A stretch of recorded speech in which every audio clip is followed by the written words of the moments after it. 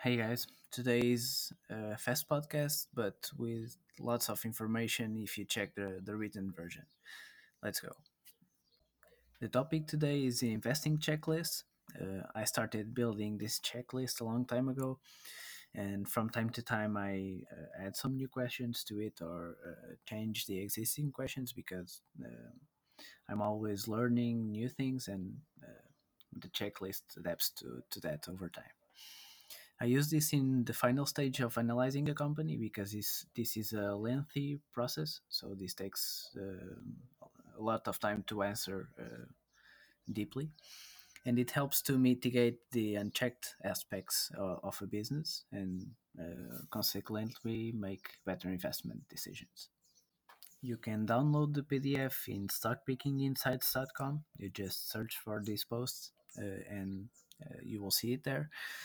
The first question I have in my checklist is: have you developed a thesis on why people shouldn't buy this stock?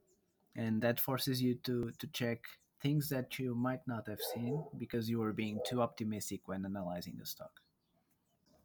This is a list of about 40 to 50 questions.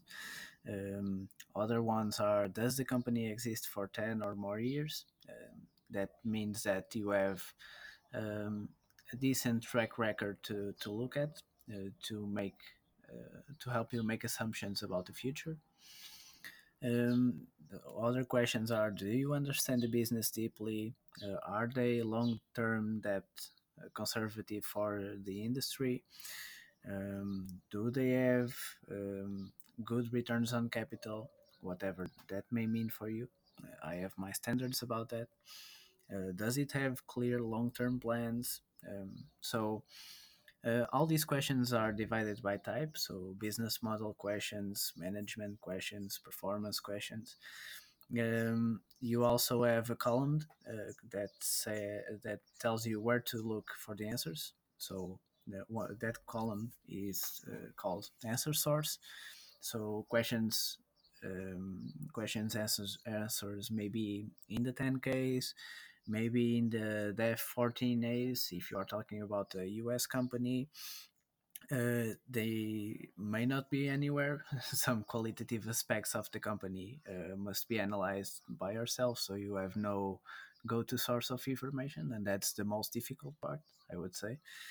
And I find this to be very useful because it will force you to go through all the steps and be sure that you won't forget any of them. That's it for today.